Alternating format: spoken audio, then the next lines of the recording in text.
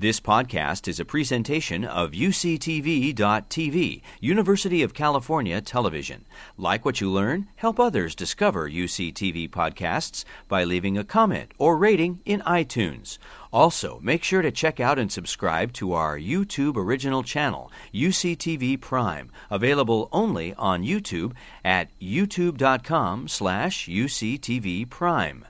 This UCTV podcast is sponsored in part by Audible.com, your destination for the widest selection of digital audiobooks available, including many by guests you've heard here on UCTV. Audible.com is offering UCTV podcast listeners a free 30-day trial subscription and one free audiobook download. Just visit audibletrial.com/UCTV to sign up. That's audibletrial.com/UCTV. And thanks. So great to be here this afternoon, and I'd like to also thank Leslie and Margaret for inviting me. It's a thrill to be here and to hear all these great papers today.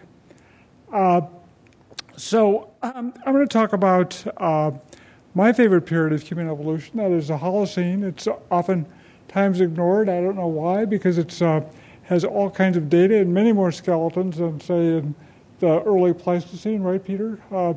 But all that aside, I'd like to just introduce my talk by saying that agriculture is one of the most important developments in human evolution, right up there with bipedality, cooking, speech. I think it's one of the hallmarks of what we are today. What we see in living humans is very much a product of the whole history of human evolution, and including what takes place in the Holocene. So where did it all start? Well, when is about 10 to 12,000 years ago. Where is kind of everywhere. It's in at least 10 to a dozen independent centers. It's taking place in North America, South America, Europe, Asia, Polynesia, all within a very short period of time.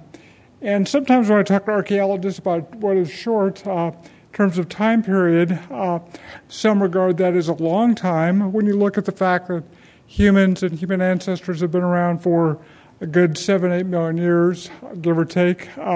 10,000 years is really quite a small piece of the whole picture.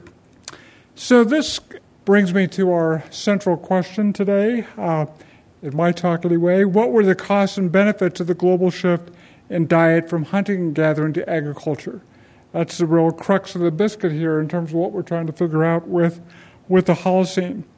The answer to that question is important because it helps explain what is human today. We have all the other pieces of bipedality, speech, and so forth, but the impact of agriculture plays a huge role in defining what we look like, what we do in our various activities.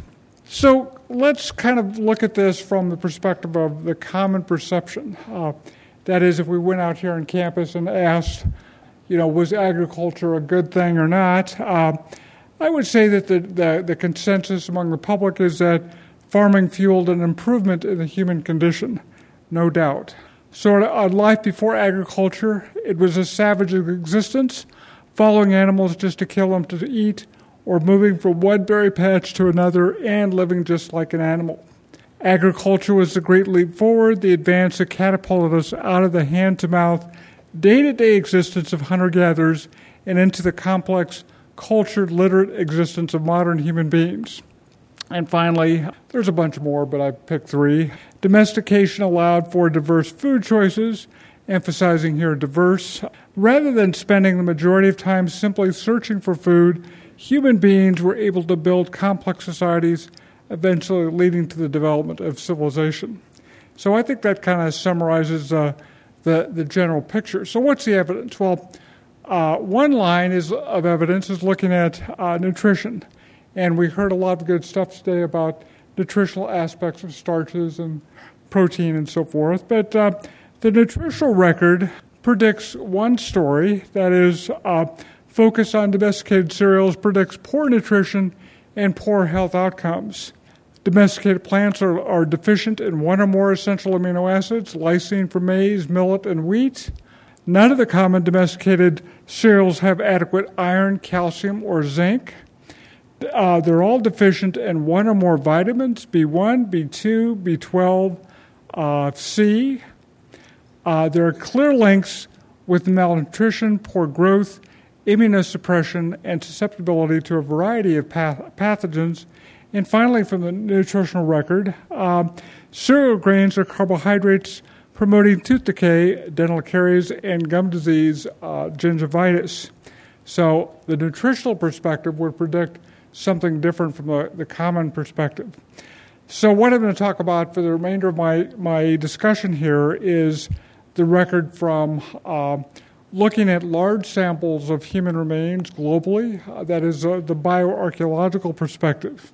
So just to emphasize that the real revolution in understanding past diets, I think, is with stable isotope analysis, particularly looking at the ratio of C13 to C12. But just to reemphasize, it's a very important part of our understanding of past diets. For those interested, it's the values are measured in parts per thousand, so it's a very tiny little measurement, but nevertheless important. Measuring different types of plants consumed, either C3 or C4, with maize here is a C4 plant that dominated in many areas of the globe. So there are a wide variety of regional patterns in terms of dietary change in the Holocene regarding agriculture. Some of the best record is from North America, eastern North America, showing the very negative values there. On the y-axis refer to populations eating no maize, is negative minus 25. At the top there on the y-axis is minus 5, where they're eating, where their diet is dominated by maize. And if you look at the last 4,000 or 5,000 years of occupation of eastern North America, we see no maize consumption until about AD 800 to 1000, and then that food source takes off in a huge way. Very, very dramatic change in diet. And this mirrors, I think, a lot of places in the world with regard to other domesticated plants in terms of rice, barley, rye, and so forth. But this is just one well-studied region showing these dietary changes. And to kind of telescope down even further, this is work that I've been doing with Margaret for the last several decades. I hate to say that, but that's true. And this is one part of our long-term study showing the dramatic changes on a very local scale where early prehistoric populations, that is pre-AD 1150, no maize, going to late prehistoric populations, later prehistory, increased consumption of maize, and then finally during the colonial period and the mission period, there is a huge focus on maize in diet, so much so that it's probably 80 or 90% of their dietary consumption. So that graph showing going from highly negative to less negative illustrates even at the local level what's taking place. And of course, we heard today about the use of microware. I kind of like these images. These are the old traditional way of looking at microware, but it illustrates the big differences here in diet between foragers, hunter-gatherers, and farmers within the same general region, showing lots of pits and fissures and so forth on your left, reflecting a hard, coarse diet, and these farmers eating soft porridges and corn mushes. So what else did agriculture do? Well, basically it fueled the population explosion of the Holocene, shown in this graph, where population begins to take off with in the early Holocene with farming, and accelerates to the present, where we're looking at soon a global population of 8 billion people. Agriculture did that in large part. Agriculture leads to large and densely settled communities. What's important about that?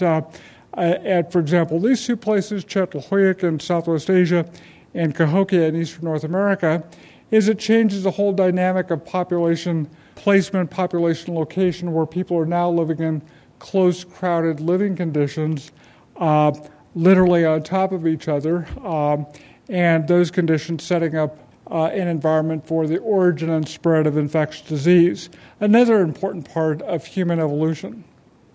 So let's look at some outcomes briefly here. One of the most important, I think, is the rise in competition with more people, social conflict and warfare, which are important in terms of contributing to a highly elevated stress rates and mortality. Another critical outcome, I think, is in terms of fundamental changes in activity and lifestyle, indicating a general pattern of workload in the Holocene relative to earlier populations. Now, in the 70s, as we all know, the classic work done on the Khoisan depicted hunter-gatherers as a life of leisure, and we, of course, know that that's not the case, but it's a testable hypothesis looking at the bioarchaeological record. And so work that I've been doing with Chris Ruff also for several decades is looking at the biomechanical record in terms of Holocene human evolution, this foraging to farming transition. And basically what we see in hunter-gatherers is more bone, more widely distributed in cross-section compared to agriculturalists, reflecting a decline in workload, a decline in mechanical loading, and therefore less bone. In part, this is mitigated by dietary changes. The foraging to farming transition, as we saw in the nutritional studies, is not a good one. So part of this is diet, but I think a large part of it is activity. And this record is also revealed in looking at osteoarthritis, shown in the image there. All the extra bone along the margins of the vertebrae reflect activity and activity loading on the back.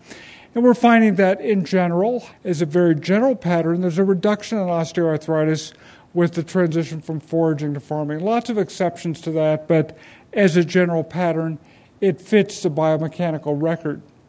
A third important outcome, we know that humans have cooked their food for at least the last 300 to 400,000 years. And so it's a long-term presence in human nutrition. But really a big impact, a big factor here is the invention of ceramics in the Neolithic and cooking vessels to produce softer, easier chewed foods. What impact does that have? Well, there's a nutritional content to it, making the starch more available in terms of nutrition. But it also had a fundamental change and result in craniofacial growth and development, resulting basically in considerable reduction in robusticity of the face and jaws, increased occlusal abnormalities, that is especially increased tooth crowding as the jaws and size of the face reduced, but the teeth also reduced, but not nearly at the same rate. So that's a huge part of the story as well in terms of the agricultural transition. Fundamental changes in the craniofacial architecture owing to the changes in chewing. Another huge outcome of this, just not to belabor the case, but another important outcome is increased disease load. And one of the most common diseases today, as it was beginning with agriculture, is dental caries and poor oral health, showing there in the images on your left an individual with rampant dental caries, and individual on the right obviously did not floss his teeth. So it's all about not only the food, but also hygiene. And of course, hygiene was not nearly what we have today. But the graph there shows the three bars on your left showing the foragers and the lack of maize consumption, so no dental caries or very little, and then rapid increase in dental caries in later prehistoric populations, mirroring beautifully the isotope record in terms of dietary change. And another development, of course, that we're all familiar with is infectious disease. This really took off, infectious diseases really took off in the Holocene with the agricultural transition. And if you look there in your upper left, there's a bone showing a bunch of bumps and grooves, and that's a osteoperistitis. It's a non-specific infection. We don't know what caused it, but it is all over the place globally when it is absent prior to the agricultural revolution. Also shown there is a new developing disease, tuberculosis, and on the bottom, treponemal disease, both venereal and non-venereal syphilis globally. And related to this are what happens when water sources become contaminated in these close, crowded living conditions, and it sets up a perfect environment for parasites and parasitic infection. And what you see in your lower right there is the skeletal evidence in the fossil record, that is a Holocene fossil record, of what's called criborbitalia, which is the outcome of iron deficiency anemia. So parasites contribute to reduced absorption of iron from diets that are already iron poor. And resulting from this sort of agglomeration of poor diets, parasitic infections, and so forth, is developmental arrest, and which is beautifully illustrated in this individual, showing enamel hypoplasia. And that is, if you look carefully at the teeth here, see the lines up there in the teeth. There are several on the central incisors, and this reflects where the individual, the teeth stopped growing, the individual recovered the stress, the teeth started growing again, and then another stress episode happens. These are also quite frequent in the Holocene and relatively infrequent, except in Neanderthals maybe, in the Pleistocene. This lays the context for today's world. From relatively benign changes, this little girl's got braces on her teeth, owing to parents saying your teeth are too crowded, reflecting reduced bone in her jaws, to more consequential changes. The agricultural transition is a long process. We're still experiencing it today. This graph shows a study we're doing in Europe on about 10,000 historic and antiquity-aged Europeans, showing a big spike and increase in dental caries in the late medieval period, and an example of what caries looks like in these populations. And also it laid the foundation for epidemics of the pre-modern world. The plague population size reaches a point where population was fueled by agriculture, and it reaches a size where plague has a heyday. And in the modern world, the appearance of new and nasty viruses, HIV and Ebola, it's not that agriculture created these viruses or had an influence, except to say that the deteriorating population conditions are an important element for their rise. And finally, the obesity epidemic that we heard a little bit about before, this is fueled also indirectly by the agricultural revolution. So just to sum up, farming puts into place an ongoing long-term process facilitating poor nutrition and health outcomes. There are enormous health costs both in the past and today owing to this transition. There are fundamental changes in activity and lifestyle, and it is a central element for what we are today is a biological organism. So just to wrap up my talk, I'll leave you with one question here. How will society mitigate the circumstances put into play over 10,000 years ago? Thank you.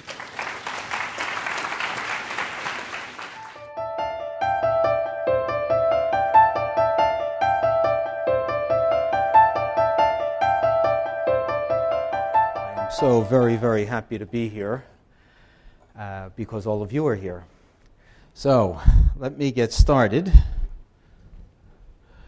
First, I want to tell you how to get to Loughborough University, because nobody knows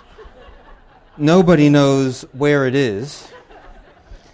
I just put it into Google Maps, and this is what came up. So you're going to drive from San Diego, I guess, to Seattle. You have to take some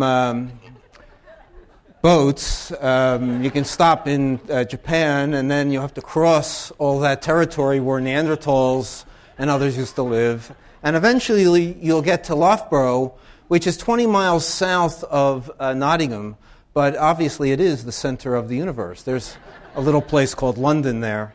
And here's just a shot of what Loughborough University looks like. I'm obviously not from Loughborough. I grew up in Philadelphia, and we've been living there for 6 years now. If I could pronounce it correctly, I would say Loughborough. Okay.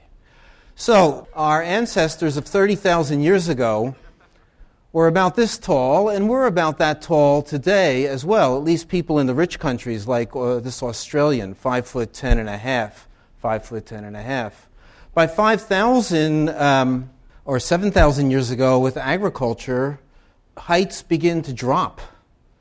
And then Roman soldiers even shorter, middle-aged peasants, as Clark Larsen was saying, even worse health. And we're using height here as an indication of population health. When the entire height of a population changes, going down, that's an indication that there's worse nutrition, more infection, all those problems that Clark Larsen just talked about. Some people have recovered in the 20th and 21st century in the rich nations, but not all people have recovered. My title is Globalization, and I find these things, on Google Images. You can search for them as well. So here we have one view of the world today, which has become globalized by multinational corporations. One definition of globalization is the process of international integration of economies, but more than economies, of whole ways of thinking and behaving. That international integration arising from the interchange of worldviews, products, and ideas. And as you can see from this map, very often it's worldviews, products, and ideas that come from one particular part of the world, the rich world, that are imposed on the rest of the world. My talk today, I also want to get into the meaning that food has for people. Food has tremendous meaning that goes beyond just filling our bellies and providing our nutritional requirements. We've just celebrated one meaningful event, at least in this part of the world, Thanksgiving. So this Norman Rockwell painting, the image of it, conveys a great deal of meaning. Here's another kind of meaning. I picked this because this is Jimmy Smith, the greatest jazz organist that has ever lived. But this is an album from the 1950s, the incredible Jimmy Smith Home Cooking. He's standing in front of a kind of soul food restaurant, food served at all times. But, of course, the images are drink Coca-Cola, drink Coca-Cola, some 7-Up, but drink Coca-Cola. If there are any litigators here from the Coca-Cola Corporation, please see me after my talk. I'll buy you Pepsi and we'll sort things out. I am going to pick on Coca-Cola, but they deserve it. So that meaning, it was in World War II that the Coca-Cola Corporation and the U.S. military worked together to create a home feeling for our troops overseas. And that's still going on today in arenas of warfare where U.S. and U.K. troops are fighting. So we have globalization all over the world today, but I'm going to focus on one place, and that's Mexico. We have a project in the Yucatan of Mexico that is looking at some of the effects of globalization on children's diets. So here's Cozumel and Playa del Carmen and Cancun, and I'm sure you're familiar with those sorts of places. We're working over here in the capital of Yucatan. Yucatan is this state of Mexico here. Merida, a city of about 1 million people today. And if you arrive in Merida, you'll see friendly police officers directing traffic, and there's Burger King, and there's Walmart, and every other major U.S. and many European corporations as well. You can find a few trinkets to buy as well. We're working specifically with the Maya people of Yucatan. The Maya culture area includes southern Mexico, Guatemala, parts of Belize, and a little bit of El Salvador and Honduras. The Maya today number 7 to 8 million people. They are the largest Native American ethnic group, but they are also the shortest Native American ethnic group. They have the highest level of what we call stunting, which is very low height for age when we're measuring children. So this is a house in the Maya neighborhood we work in. That's a stone wall and a house with just fabric covering the front of the house. Not all of them are this impoverished. The Maya traditionally sleep on hammocks, do their homework on hammocks, watch television on hammocks. I like hammocks. The school children are provided with some food, but they also get these snacks. This gentleman shows up in this vehicle, and he gives them snacks. Some are traditional foods that Maya have eaten for hundreds of years, and some are globalized snacks that I'll talk about in a bit. Here's a grandmother and her grandchild. You'll see her again later. And here's one of the children. Those little bandage-looking things on their finger are actually electrode pickups. In one of our studies, we put a device on the children that measured their heart rates and physical activity to see if they were getting enough or not enough physical activity. This is a picture my wife took. You'll see her in a minute, just the children playing in this abandoned Coca-Cola kiosk. Some of our colleagues, Alan Goodman and Thomas Leatherman, have written articles about the coca colonization of the Yucatan. It's not the drug coke, the white powder, but the stuff in bottles, which is just as much a drug, of course. So the Coca-Cola symbols are ubiquitous. These symbols of coca colonization. This is a traditional Maya dance which is being performed for locals and tourists. And those trays come from Coca-Cola Corporation. And there's Coca-Colas on there, not traditional Maya foods, but they're doing a traditional Maya dance. So you have this syncretism between the ancient Maya, who are some people say they predict the end of the world in just a couple of weeks, but I would still send out my Christmas cards. The world, I don't think, will end on December 21st. And the Maya never believed that either, by the way. But a way of life is certainly changing because of the influx of these products from the rich countries. These are Maya men who have just finished a traditional game, the ball game that the Maya played. And they're recreating a ball game, but they're taking the pause that refreshes with Coca-Cola, Coca-Cola, Coca-Cola. And notice their bellies. Fox News Latino says Mexico leads the world in consumption of sugary drinks. Mexico is the biggest consumer of soft drinks in the world. 40% greater than the United States. Come on, people, you have to do your job and start drinking more fizzy drinks. 43 gallons per person in Mexico, only 31 in the United States. Well, 7 out of 10 Mexicans are overweight, according to United Nations surveys. Diabetes is Mexico's #1 killer, taking 70,000 lives a year, more than the gangster violence that we hear so much about near the Mexican-U.S. border. This is Dr. Inés Varela-Silva, the principal investigator of our project in Merida, and also my wife. This is the grandmother you saw before, and this is one of the children in our study. We're looking, in the first study that I'll talk about today, we looked at mothers and children, and we have a new study with grandmothers, mothers, and children as well. Well, what's going on here? Dr. Varela-Silva is 5'1" tall. She comes up to my shoulder. The grandmother is 4'8" tall. And for an adult woman, that's evidence that she was malnourished when she was growing up. And the child will just say that she is too short for her age. So we have this problem of very short stature. Have the Maya always been this short? Men today average about 5'3" tall, these Maya men. Probably from Guatemala. But archaeological records, like we've been hearing about in the last few talks, show that Maya averaged about 5'6" tall, with some of the very high status Maya, the priest kings, the ones buried under the big pyramids at Palenque and Tikal, up to 5'10" tall. That's common today as well, that the very rich are tall.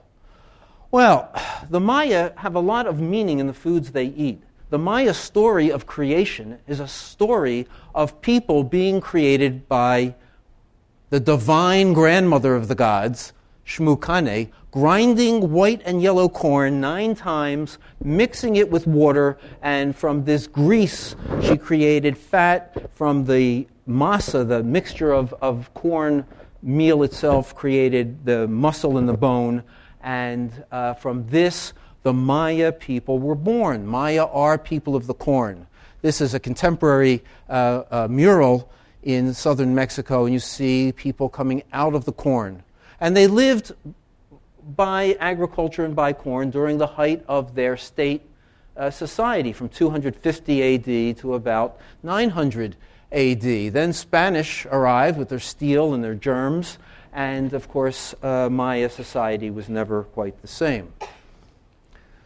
Here are people today making tortillas on the coben, this metal tray over the fire, taking the masa, which is a mixture of corn and ash, limestone, which has been boiled. That processing of the corn enhances its nutritional quality. The Maya never suffered from some of the B vitamin diseases that Clark Larsen mentioned, because by processing the corn with a little bit of limestone, they enhance the niacin content, which prevents the disease called pellagra. But when Europeans just took the corn to Europe and didn't process it, pellagra killed thousands and thousands and thousands of people in southern Europe and the south of the United States. So the Maya knew what they were doing. What's happening today in Mexico? This is international trade in Mexico. These data come from the Mexican government. These are the official figures. The orange is imports. The blue is exports. Between 2006, 2011, even today, Mexico is a net importer. Its main export is powdered cocoa with added sugar, to make chocolate milk and things like that. Mexico is the third major consumer in the Americas. The United States and Canada are 1 and 2. The most consumed foods in Mexico are bread and tortillas, and it's becoming in that order. Tortillas are taking a second place, and we'll see what that does to people. Mexican processed food consumption is expected to grow at an average rate of 6.1%. So it's only going to get worse. So Mexico is definitely a country taking the globalization, not giving it. The success stories, according to the Mexican government, are investments by Ferrero Rocher chocolates. I like them, but they're not particularly nutritious in a balanced diet. And Nestle beverages. Nestle is a Swiss company dominating the beverage market, competing with Coke and Pepsi and others, not just for sweet fizzy drinks, but as nutritional supplements. But why do we need nutritional supplements? Why do all these companies, Coke, Pepsi, and Nestle, want to improve our health by buying their products? Well, it's because we've switched from traditional foods. Mexicans, and Maya in particular, ate corn, processed corn products. The most ubiquitous were tortillas. Tortillas have lots of energy, protein, and fiber, and all these essential nutrients, which if you lack one of these essential nutrients, you will not grow very well. What's replacing them? Sweetbreads or pan dulce. I'm sure you can buy these around here. They are the more desired food. They taste better. And even replacing that is, of course, sliced white bread, pan bimbo. Bimbo might be buying Hostess Corporation, which just went bankrupt, the maker of Twinkies. Bimbo is taking over their global domination. And how are they selling it? This is in Guatemala. This is the biggest temple at Tikal. They're saying this is bread for Guatemala. This should replace those tortillas. Well, what's in this stuff? Tortillas I have over here, and here's a whole slew of nutrients. I have in the green here using a traffic light system. Green is good. Tortillas have more fiber than anything else. You can see that the sweetbreads without fat or the sweetbreads with fat, lots of calories, some protein, but way too much fat, not enough fiber, not enough folic acid, not enough calcium, in fact, zero if you use unenriched flour. Pan Bimbo has these things because, like Wonder Bread, they add back some of the nutrients that they mill out of the flour when it's processed, but not all of the nutrients. So overall, it's the tortilla that's all in the green. You'd be better off eating tortillas for a balanced diet. But Mexicans, and especially poor Mexicans, are switching away from tortillas. The Mexican National Health Survey of 2006, and I don't have data for the youngest children, but for 12 to 19-year-olds, Energy intake in boys was about 1,900 kilocalories a day. For girls, only 1,600 on average. That's about 77% of their needs. So they're not getting even enough energy. But especially what the Mexican National Health and Nutrition Survey reported was in the southern region, that's Yucatan, and in the lower socioeconomic status, that's the impoverished Maya, they have the lowest intakes of all nutrients, especially vitamin A, folates, iron, zinc, and calcium. So they cannot grow well in height. They're not getting enough total energy, but what they do get, which stays in their body, gets turned to fat. So the net result is very short stature, but increasing overweight in adults and in children. And this is called the nutritional dual burden of being both way too short and also overweight. It's the worst possible predictor of health outcomes. So what's happening in globalization in children's nutrition? I found this image on a globalization website that talked about good globalization. And this is supposedly a good image. We're all in it together.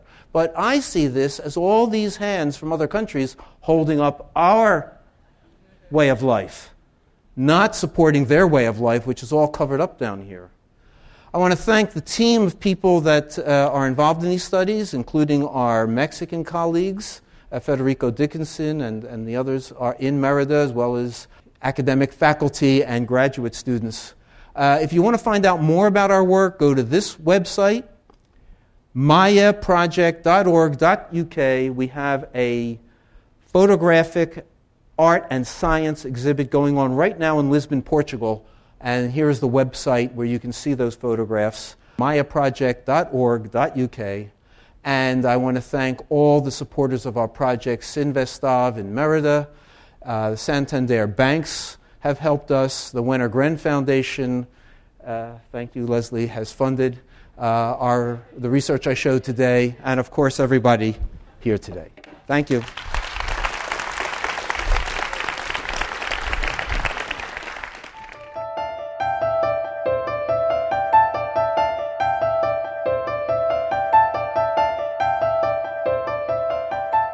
So I'll be talking about current hunter-gatherer diets today, and in particular I'll be talking about my work among the Hadza hunter-gatherers of Tanzania and East Africa. So the first question that we want to ask is, why study hunter-gatherer diets? So as you'll see today, there's a wide breadth of data that we'll be covering, and I'm responsible for it's a very ambitious thing to try to do, is to discuss hunter-gatherer diets. So I'm going to do a very brief overview of why we're looking at hunter-gatherer diet composition, and then situate it within the context of the symposium today. So all humans share a suite of dietary traits that have been retained over millennia of natural selection because of their survival value. Now, how this is operationalized in different populations is very different. So you see a lot of variation, which we're going to talk about momentarily. Studying hunter-gatherer diets provide a window by which to view the evolution of the human diet. So hunter-gatherers, I want to say right now before we move forward, are not living fossils. They are contemporary modern populations, just like you and I.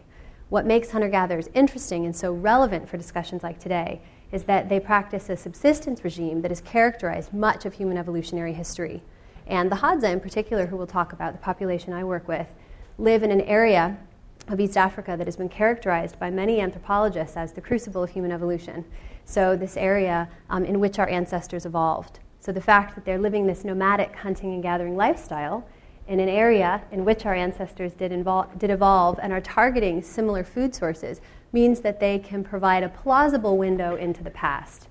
Now, of course, there are a lot of caveats on this, which we will talk about further, such as many hunter-gatherer populations today are living in marginalized areas of their ancestral territory. In addition, as we will see, they're supplementing their diet with traded and purchased foods as well.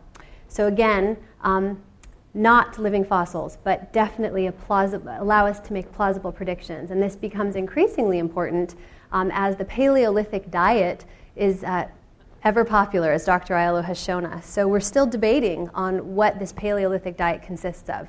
Changes in diet composition approximately 2.5 million years ago have been linked with the evolution of many hominin traits, so the hallmarks of human evolution, including the sexual division of labor, prosociality, pair bonding, and even family formation. So diet is a smoking gun in a lot of these scenarios, and it's important when we start thinking about diet composition and we place so much emphasis on forager diets and what contemporary foragers are eating in this comparative context to think about the breadth and variety. So hunter-gatherer populations from around the world exhibit a wide range of nutritional patterns. So there is no one hunter-gatherer diet, and I think that's one of my take-home messages for today. They vary according to availability of plant and animal resources. In some coastal areas, you see a lot of fish and shellfish providing significant proportions of the diet, and marine resources are finally receiving the attention I think that they've deserved. So we're starting to really focus more on different types of foods rather than the age-old debate, the meat versus potato debate, which we'll get into. So meat versus tubers as the foods in human evolution. In many circumpolar environments, you see higher amounts of meat consumption. This, too, is starting to change as we're getting more nuanced data from Arctic foraging populations. And in fact, some very exciting data is coming out of Yupik hunter-gatherers in Alaska, who it turns out might actually be fermenting plant foods in the bodies of seals and storing this plant food throughout the year to use for later. So even our assumptions about how Arctic foragers kind of ruin the sample of hunter-gatherers. So you have a lot of subtropical foragers, and then all of a sudden you have Arctic foragers who are eating all sorts of meat, which kind of makes the story difficult if we're trying to find universals. Turns out they too are eating plant food. It just might be hiding in the stomachs of seals throughout certain seasons. In many subtropical environments, you have an approximate plant-to-animal subsistence ratio, which is about 50-50, and in many populations, you actually see higher plant contributions to diet, so more plants being consumed than meat products. So you can see modern hunter-gatherers right here, these little peach-colored circles, so not very many populations left, and this is the area which we're going to be moving into. So today I'm going to report diet composition data for the Hadza foragers of Tanzania. I'm going to do some nutritional chemistry results here. We're going to actually talk about nutrient composition, fat, protein, sugar, fiber, and energy for plant foods. I'll tell you why this is important and why you should care about these in a moment. The percent of contribution to diet by food type, comparison and discussion of some of the big foods, meat, tubers, and honey, and implications for models of the evolution of the hominin diet. So what Hadza dietary reconstruction can tell us about human evolution, what we should take away. I've worked among the Hadza since 2004. Diet composition and nutrition in general is one of my research foci. I'm particularly interested in the ways in which food acquisition, foraging behavior, and food distribution affect many parameters of social behavior. And I'm interested in the evolution of how all of these things come together to tell the human story. Today we're going to be talking about diet exclusively. And diet is very important because diet has, again, as I said before, been implicated with all of these social behaviors and these changes in human evolution. So let's get a handle on what we're talking about. So first I'll give you a background into the Hadza. The Hadza, there's approximately 1,000 individuals who identify as Hadza. Of these 1,000 individuals, approximately 300 hunt and gather. I go back and forth because every year that I go back, the number is declining. So this summer, as of this summer, it was a little over 200, but we still have many who are practicing hunting and gathering for a substantial portion of their diet. So we'll leave the number at 300 for now, but it's on the decline. The data that you'll see today were taken from camps in which they were collecting over 90% of their food from 90% of their diet from wild foods. So there are many Hadza that are living in the villages or on the periphery of villages, and they have a much more mixed subsistence regime. They live in northern Tanzania on the shores of the alkaline Lake Eyasi. Camp membership is very fluid, and as we'll see momentarily, really changes composition in terms of seasonality. So wet season composition and dry season composition are very different, and this has substantial effects on diet composition. And diet composition, in turn, has substantial effects on social relationships and social arrangement and camp composition during this time. Camp size does fluctuate with seasonality, and we'll see that. Here's just a quick view of the field site. So this is Lake Eyasi, and the research area that I tend to focus on is on the west side of Lake Eyasi, although I have done work on the east side, but today exclusively we'll be talking about camps that are on the east side of the lake. It is just south of the Serengeti National Park, those of you that are familiar with the Serengeti. Here's just a quick snapshot of some of the foods, and we'll be talking about each of these in turn today before we get into how important they are for the diet. And one thing that I'd like to introduce before we actually get into the methods is that many studies of hunter-gatherer diets have been, up until very recently, largely anecdotal.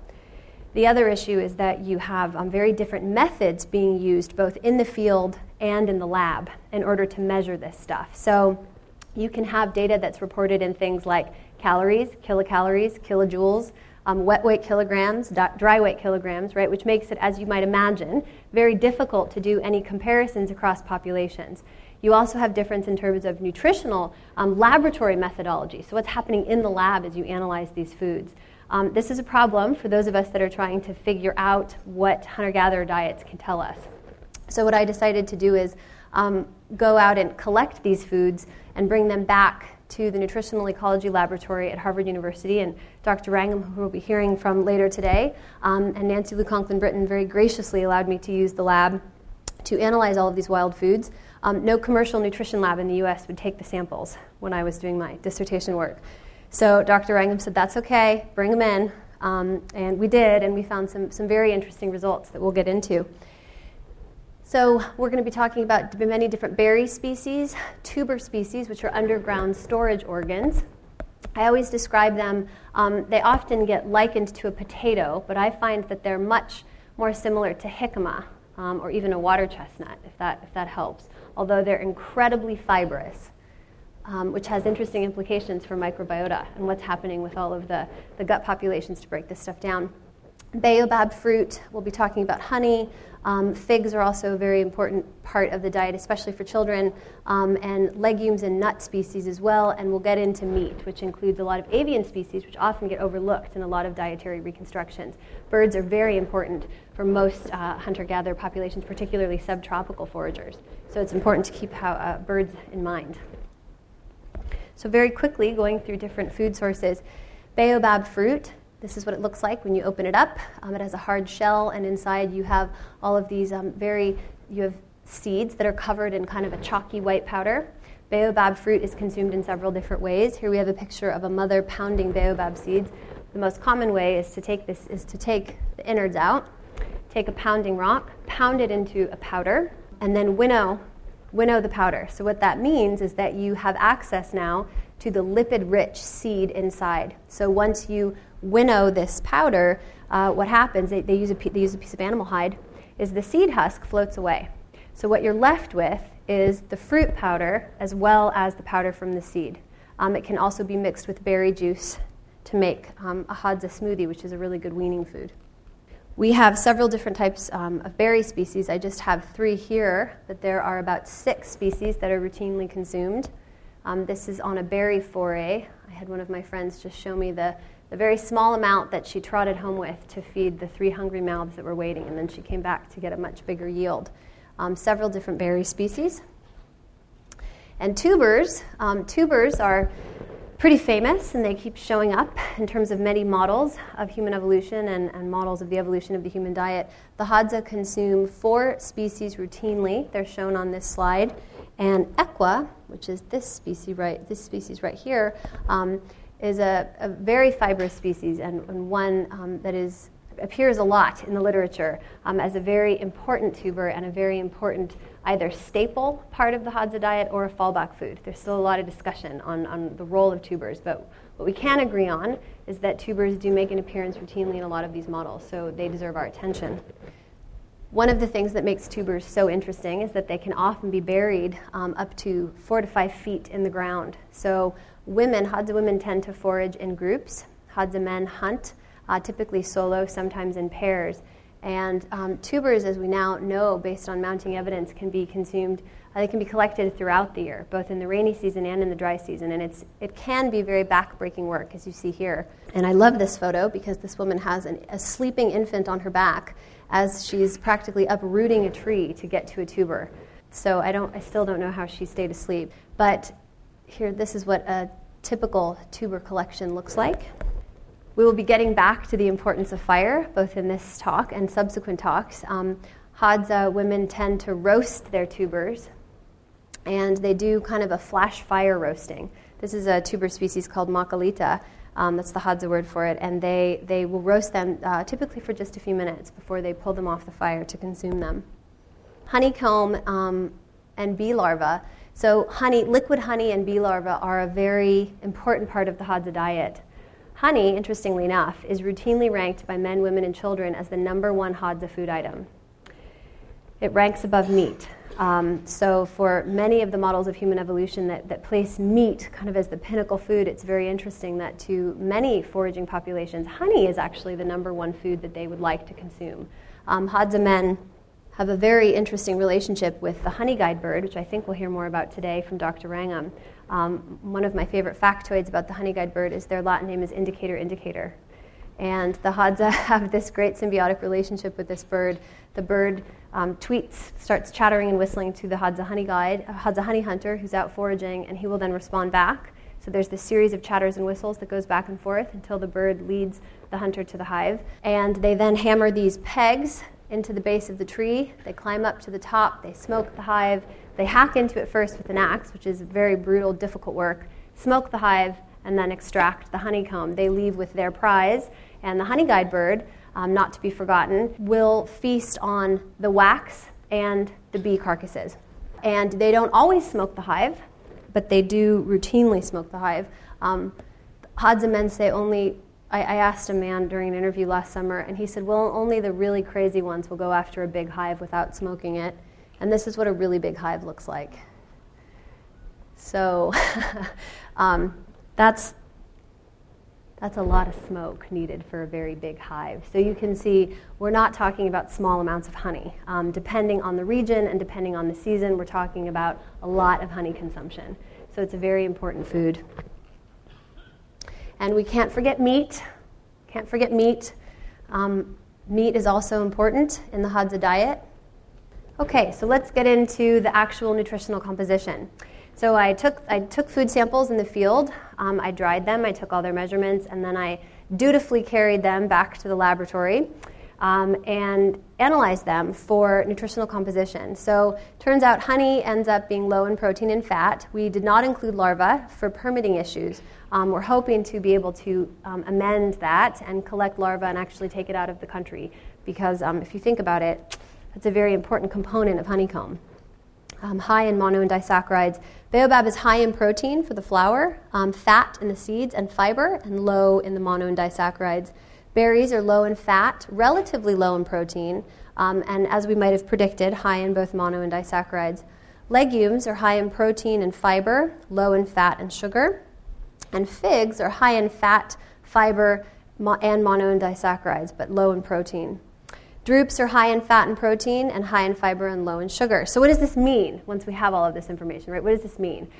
So for many early studies looking at hunter-gatherer diets, what would happen is anthropologists would take measurements of food coming back into camp. So they would look at wet weight. So you would basically measure the weight of the food coming back in, and then you'd get proportionality studies. So you'd say, okay, the weight, we have this much weight of meat versus this much weight of tubers versus this much weight of berries, right? Which is interesting in terms of proportionality, but not helpful when we're thinking about energetic contribution to the diet, not helpful when we're thinking about particular both micro and macronutrients. What we need to do is get energetic values so that we can find out what these foods are telling us. So if you have a kilogram of meat and a kilogram of figs, you're not talking about the same food, right? You're simply reporting weight. So I decided, okay, we need to get in there and actually find the nutritional value. There were several previous studies done on Hadza diet, and this one was we decided that it actually turned out to be fantastic because we used the new methods and we came up with values that were actually kind of right in range of the previous values. So you can see honey, baobab, berries, figs, legumes, and tubers. So what does the Hadza diet look like? So total calories, you can see here. This is what it looks like for the year. And before I wind down, I want to show you what the seasonal differences look like because this is where it's really interesting and something that often gets left out of many models of human evolution. So if you look at total kilocalories by food type, you see purchased, meat, honey, fruits, nuts, legumes, and tubers. If If you go by season, you see we have, in the wet season, a lot more plant matter being consumed as opposed to the dry season, where you have a lot more meat being consumed as everybody, including animals, is hovering around the watering holes, which makes them easier to hunt. So what this means for models of human evolution when we're looking at hunter-gatherer diets is we need to be much more inclusive. So we need to start looking at greater dietary breadth. It is not just about meat versus tubers. We also need to include many other different types of foods when we're thinking about this. And this is one take-home message from the Hadza and hunter-gatherer diets in general, is to really pay attention to local ecological variability and what this means in terms of being omnivores. Thank you. You've been listening to a podcast by University of California Television. For more information about this program or UCTV, visit us online at uctv.tv.